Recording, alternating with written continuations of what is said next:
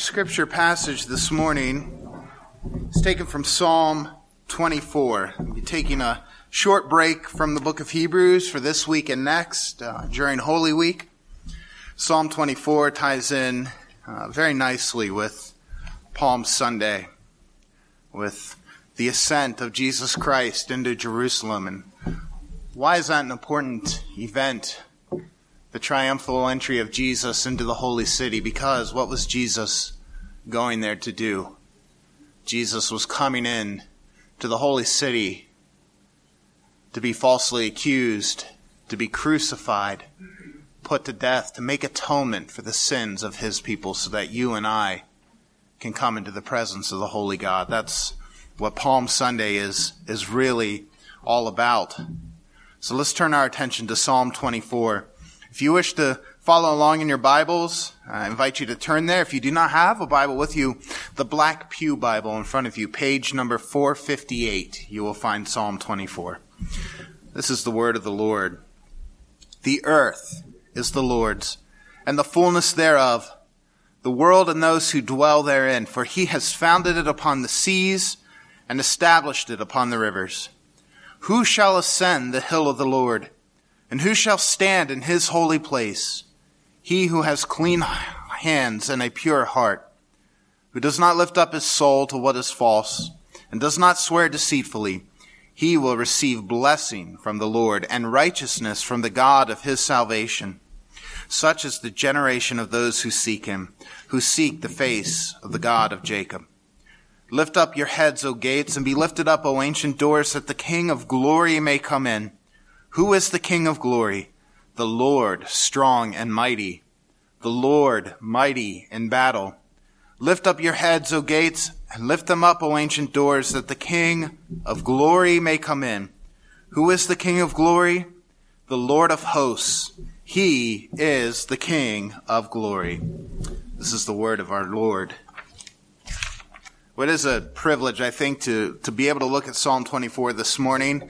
This is one of those psalms that is just overflowing in messianic tones. This is one of those psalms in which Jesus Christ is so vividly portrayed. This is King David, the author of this psalm, pointing us as God's people to the hope of the coming Messiah and his everlasting kingdom.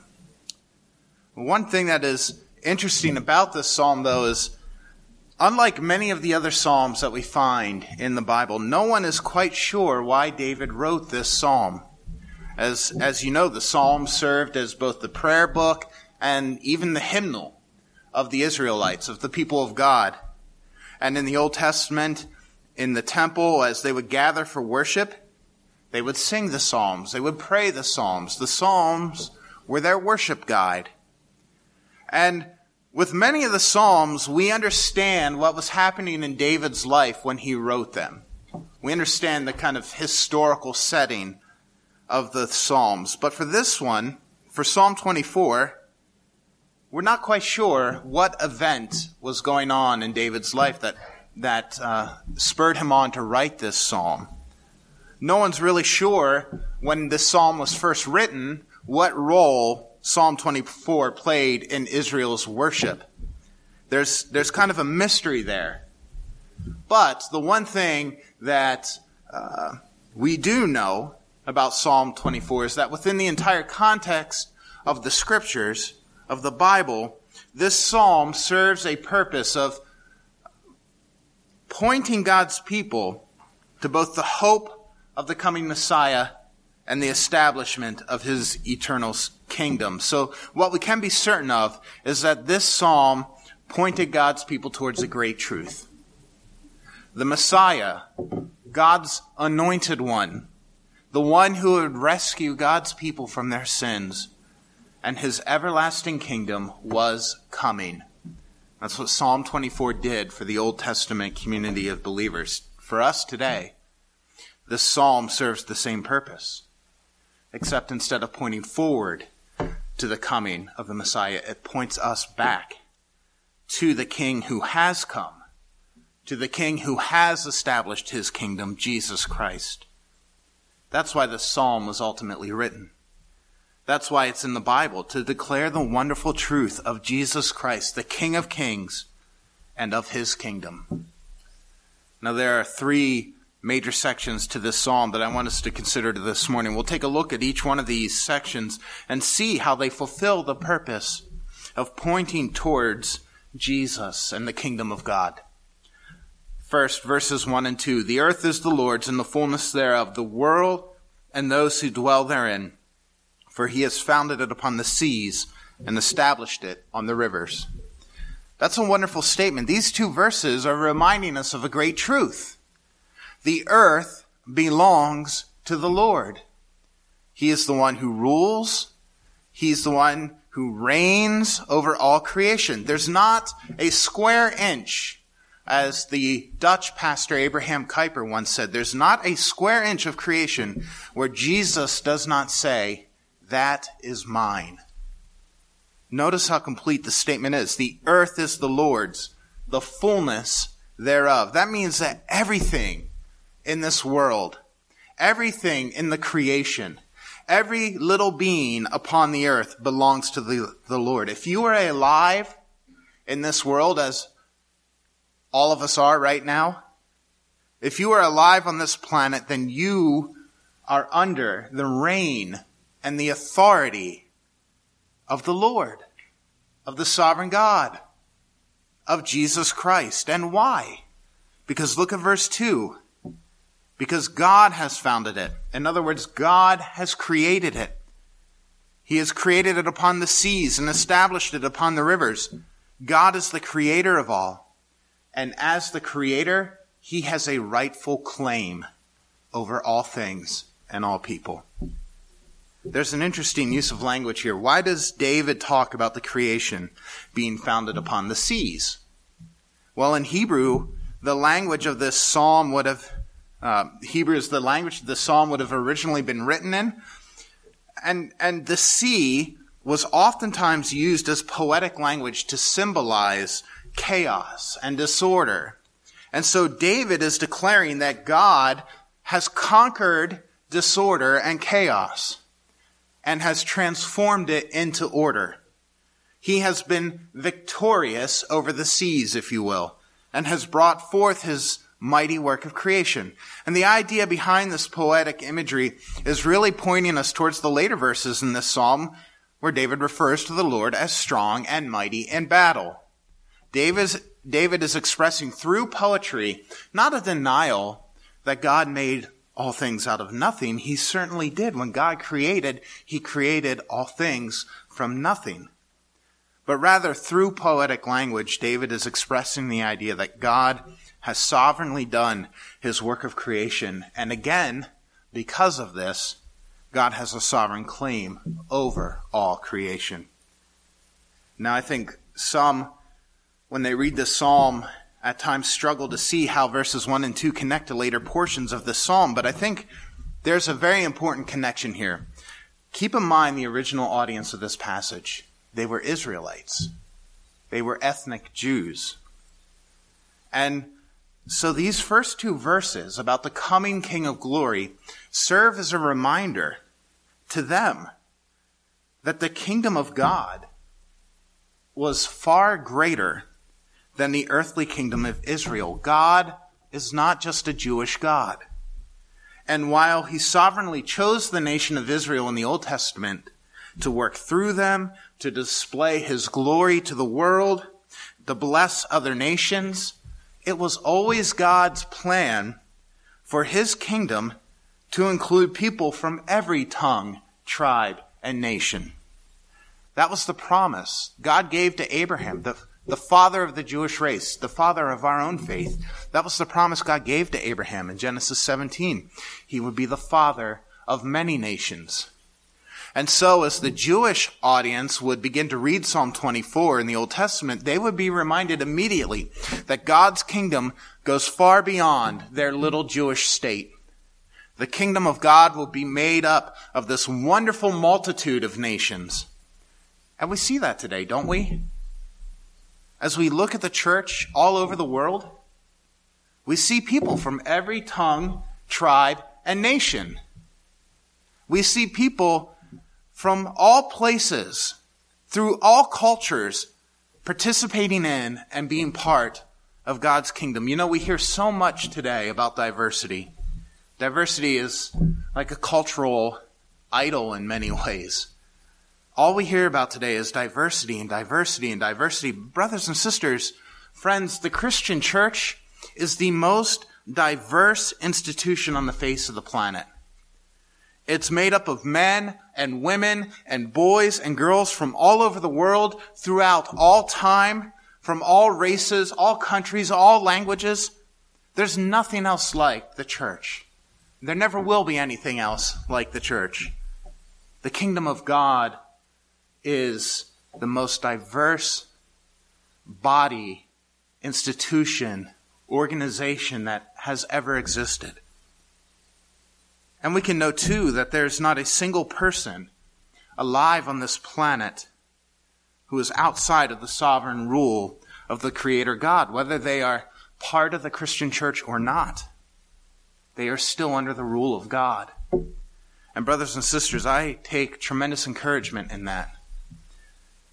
There is no one outside of God's rule and authority and dominion. That's a reminder to us that no woman, no child, no king, no man, no president, no senator, no congressman or congresswoman, no criminal, no terrorist is outside of God's rule and authority. All are under the reign of God. That's a great comfort to me. As I look at the world and I see all that's happening around us today, I can, if you're like me, probably struggle with this too. The temptation that is there to always fall into worry and fear and dread.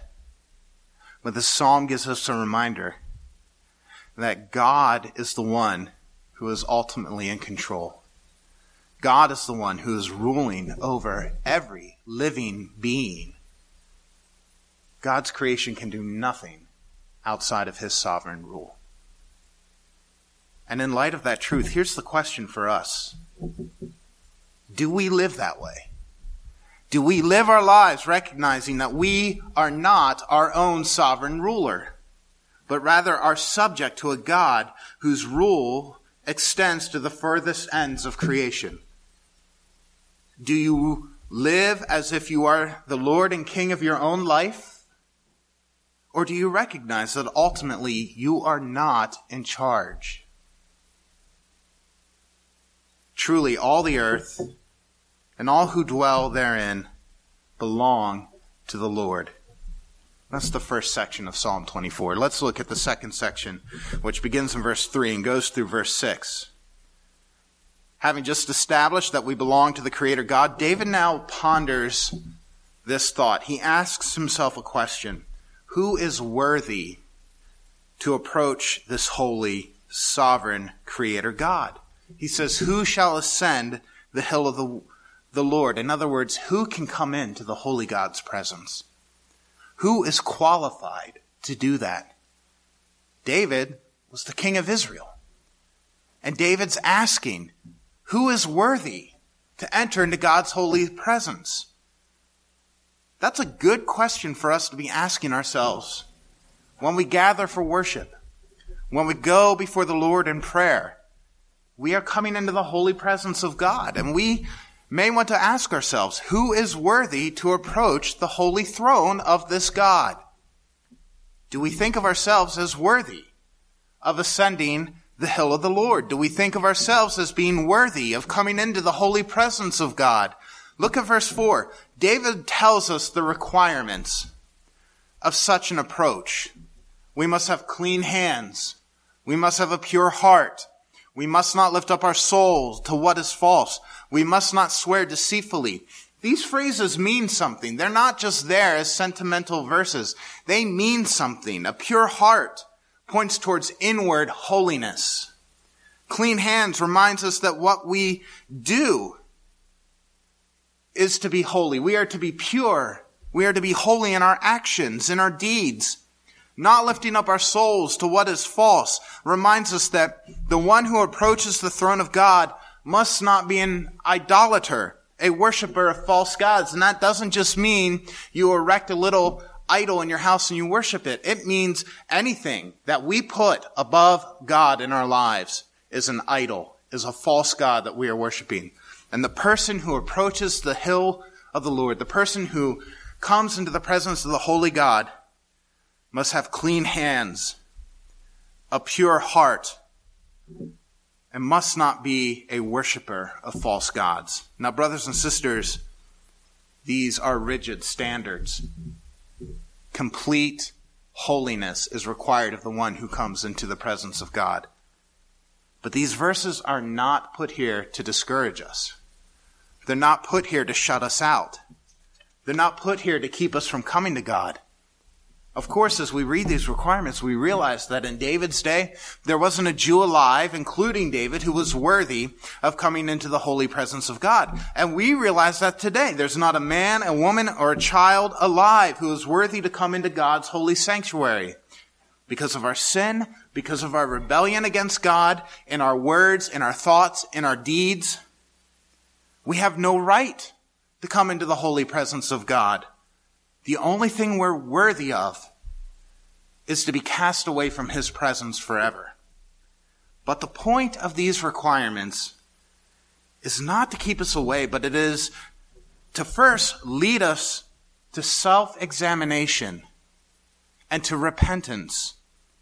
That's why we have a confession of sin, by the way, in our worship service. We're recognizing we're coming into the presence of the holy God. And we want to be quick to repent of our sins as we do that. So the first reason these requirements are there is to lead us to repentance. And secondly, it's to remind us of the fact that God is indeed concerned with the hearts of his worshipers. We may not be worthy of approaching the hill of the Lord, but we are invited to do so with humble hearts and repentant spirits. And what do we find when we approach God in this manner? When we approach God with a humble heart and with a repentant spirit, we find God's blessings. David says here we find the righteousness that we lack. It's given to us by God himself. It reminds us of Luke's account of Jesus telling the parable of the Pharisee and the tax collector in Luke chapter 18. Some of you may recall that parable. Jesus tells a story, and the Pharisee comes to the temple, and he's full of self-righteousness, and he's full of pride, and in his prayers to God in the temple, he says, God, I thank you that I'm not like other men, robbers, evildoers, adulterers, or even like this tax collector. I fast twice a week, and I give a tenth of all I get. That was the Pharisee's attitude. But the tax collector stood at a distance. He knew his sins. He knew he was unworthy to ascend the hill of the Lord. And he beat his breast, and he said, God, have mercy on me, a sinner. And Jesus said it was the tax collector who went home justified before God. Brothers and sisters, I think we know this. We certainly know we are indeed unworthy to ascend the hill of the Lord. We are unworthy to stand in the holy place. And yet, when we come to God with that awareness, with a spirit of repentance, with a humble trust and reliance upon Christ alone, when we look to Christ in faith, we find that we are showered with the righteousness that we lack. Righteousness from God himself. We find that we are given blessings from God and given the clean hands and the pure hearts that we ourselves are incapable of producing. On our own, we are not worthy to approach God, but in Jesus Christ, we are made worthy to approach God. Christ's righteousness is given to us as if it were our own, and we can come before God and see his loving face. Charles Spurgeon, the 19th century Baptist pastor, said this about Psalm 24. He said, they do not ascend the hill of the Lord as givers, but as receivers. They do not wear their own merits, but a righteousness which they have received. And then he says, holy living ensures a blessing as its reward from the thrice holy God. But holy living itself is a blessing, a delightful fruit of the Spirit. God first gives us good works and then rewards us for them. Grace is not obscured by God's demand for holiness, but is highly exalted as we see it decking the saints with jewels and clothing them in fair white linen. All this sumptuous array being a free gift of mercy. Do you get what Charles Spurgeon was saying? We ascend the hill of the Lord as receivers of God's good grace, of his mercy, of his love, of his faithfulness. And we receive a righteousness that is not our own. The righteousness of Jesus Christ clothes us in radiant garments. And then we are rewarded and blessed as if this righteousness is our own righteousness. That's amazing. That's a tremendous grace that we've received as God's people, that we, having been given the robes of Christ's righteousness, would then be rewarded as if it were us who always did what pleased our Heavenly Father. And if you are looking to Jesus Christ in repentance and in faith, then you can know that you are clothed in the robes of his righteousness. And God will receive you with joy when he sees you. He sees his own Son, and he will never cast you away from his presence. That's the reality for those who approach the hill of the Lord in the name of Jesus Christ. And now we come to the climax of this psalm. David has declared the utter rule and sovereignty of the Creator God. The earth, in a sense, is prepared for the coming of the King of Glory. His people, those who are justified and made righteous by God himself and clothed in the righteousness of God himself, are prepared for the coming of the King of Glory. And now in verses 7 through 10, the King of Glory is finally entering. This final section is describing the entrance of the King of Glory and the coming of his kingdom. Now again, because we don't know for certain the historical setting of the psalm, we're not sure what David means by talking about gates and ancient doors. Perhaps the gates of Jerusalem.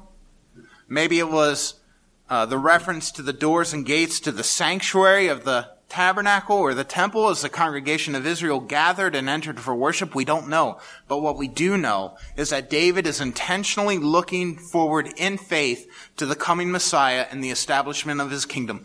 And because you and I today have the New Testament, we see exactly what David could only hope for by faith.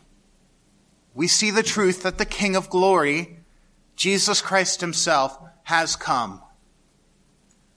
You know, one thing we do know about this psalm is that it did become part of the regular temple worship.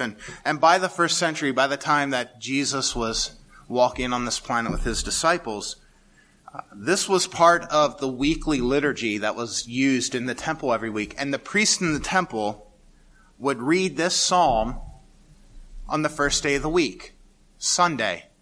They would read it every single Sunday as part of the temple worship. Think about that. Think about one Sunday in particular, that very Sunday that we are celebrating today, that we call Palm Sunday. Think about that day when Jesus Christ, the King of Glory, rode on the back of a donkey, ascended the hill outside of Jerusalem into the holy city. And imagine as the people were outside of the temple, laying the palm branches at his feet, crying out, Hosanna to the Son of David. Blessed is he who comes in the name of the Lord. Hosanna in the highest. The priests in the temple were at that very moment singing, Lift up your heads, O gates, and be lifted up, O ancient doors, that the King of Glory may come in. Who is the King of Glory? The Lord strong and mighty, the Lord mighty in battle. Lift up your heads, O gates, and lift them up, O ancient doors, that the King of Glory may come in. Who is this King of Glory? the Lord of hosts. He is the King of glory. And think of that tragic irony, that as the very King of glory himself, Jesus Christ, was entering into the gates of Jerusalem, the priests on Sunday were singing this psalm, but in just a few days later would be crying out for the crucifixion of the King of glory. It's sad. It really is sad. It's tragic because the priests may have been singing Psalm 24, but they had failed to lift up their own heads. They have failed to lift up the gates to their own hearts so that the King of glory may come in. And that leads us to ask, is that true of us? Have we been longing for the coming of the Messiah, but have failed to lift up the gates to our own hearts so that the King of glory may come in? You know, everyone is looking for a Messiah. Everyone is looking for a rescuer. Everyone has a sense that things are not right in this world. Everyone is aware that something is terribly wrong. Terribly wrong not only with the world, but also with themselves. Also with their own hearts. And everyone is looking for someone or something to come along and make it right. This is why people get so caught up in politics. This is why we have such a cult of personality around political figures. This is why people swoon at people who are considered to be great men and women. This is why so many people are sucked into false religions like Buddhism, who will tell you, yes, things are wrong in the world, but the answer lies within yourself, within your own personal enlightenment. And I want to challenge you this morning to not be like the temple priests, who with his lips declares a longing for the King of glory, all the while hardening your heart to the King of glory, Jesus Christ, because Jesus Christ has already ascended the hill of the Lord. He is the King of glory. And we are to lift up the gates of our hearts so that he may come in. You know, we think about the priests in the temple singing this psalm while Jesus was entering the city of Jerusalem. And we think about the irony of that. And it is tragic. It's absolutely tragic. It's sad. And it should grieve us because there are people that we know who are doing the same thing in their lives. But as sad as that is, we as God's people can also rejoice. We can rejoice because for us, for the people of God, the King of glory has come.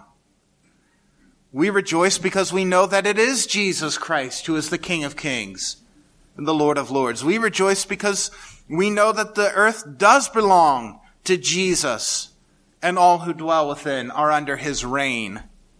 We rejoice because his kingdom is indeed here. He is reigning sovereignly right now at the right hand of the Majesty on high over all creation. He is reigning over and in and through the hearts of his people. We rejoice because Jesus has ascended the hill of the Lord. He was of clean hands and pure heart. He did not lift up his soul to what is false. He did not swear deceitfully. He always did what pleased the Father. He alone was truly worthy to come into the presence of the holy God. And 5 days after he ascended on Palm Sunday into the city of Jerusalem, we rejoice because he ascended onto another hill, the hill of Calvary. And it was there where he was raised up, this time into the holy presence of God's wrath, as he took our sin, as he paid the punishment we deserve, paying a debt for our sin that we can never pay. And it is there where he, in taking our sins on the bloody cross, in exchange gave us the blessings of his righteousness. He became sin who knew no sin, so that we may become the righteousness of God. And it's on that hill of Calvary, when he was lifted up on the cross, where he revealed himself to be the God of our salvation. And we rejoice because it's by Christ's righteousness given to us that we too can ascend the hill of the Lord, come into his holy presence, stand in the holy place before the throne of the holy God himself. We rejoice because Jesus Christ, the King of glory, God's true King, God's eternal Son, our advocate, our great high priest, has ascended the hill of the Lord, and he has entered into the presence of the Holy Father. And he's there today, interceding for us, mediating for us, praying for us, his people. We rejoice because by his Holy Spirit, the Lord has lifted up the gates of our hearts so that the King of glory may come in. We rejoice because through the Holy Spirit, Christ has come in. And he is in us, and we are in him. We rejoice because Jesus is the Lord of hosts, the King of glory, the Lord strong and mighty in battle, who has thrown down our greatest enemies of sin and death and the devil.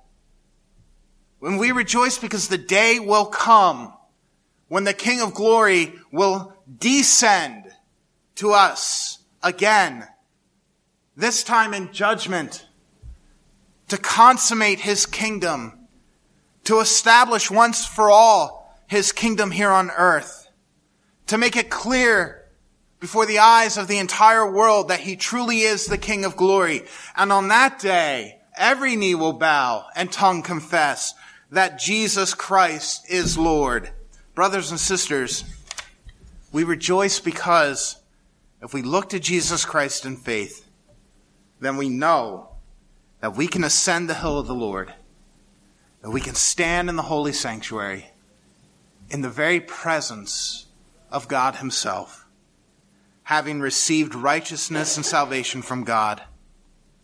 And we rejoice because we know that if we are looking to Jesus Christ in faith, then we do indeed serve the one true and living King of glory, Jesus Christ.